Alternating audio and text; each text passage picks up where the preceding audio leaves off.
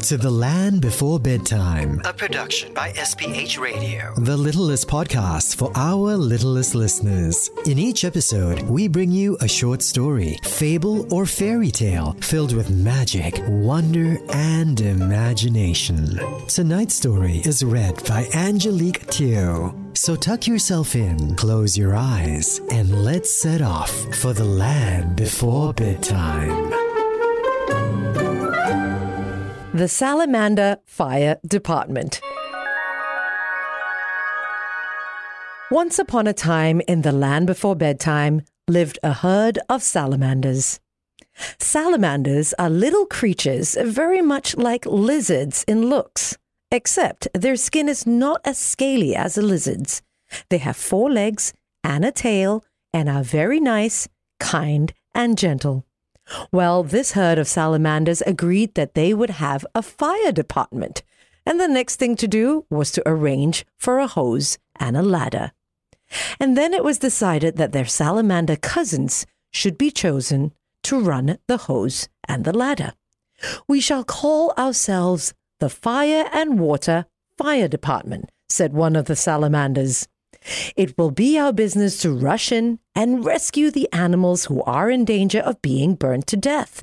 And it will be your business to help them down to the brook, where we'll have our hose ready to sprinkle them with good, cool water."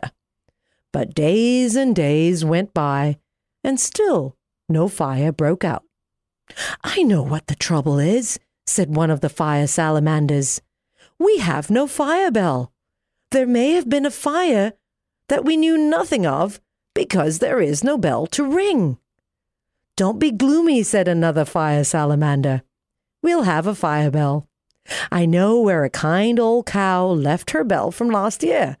We'll put it by the stump just at the edge of the brook, and all the animals can be told to ring it when there is a fire. Then we will all come and put the fire out." And soon notices were put up all over the woods and around the brook, which read, "To all animals, attention! In case of a fire, ring the cowbell by the brook. The Fire and Water Fire Department will then come and put it out." These notices were read by all the animals, and the very next day, the salamanders heard the cowbell. "Where's the fire?" they all shouted. "Over there," said Grandfather Frog. The salamanders then wiggled and crawled as quickly as they could to the spot where the fire was. It was the vireo family's nest. Now, you know the vireos are those beautiful shy birds that live in the woods and have such lovely voices. The fire salamanders rushed right into the fire and pulled out of the nest the vireo chicks, just in time before their little feathers got burnt. And of course, the mummy and daddy vireos were able to fly out.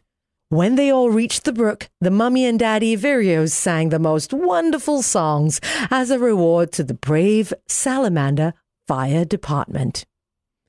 The end.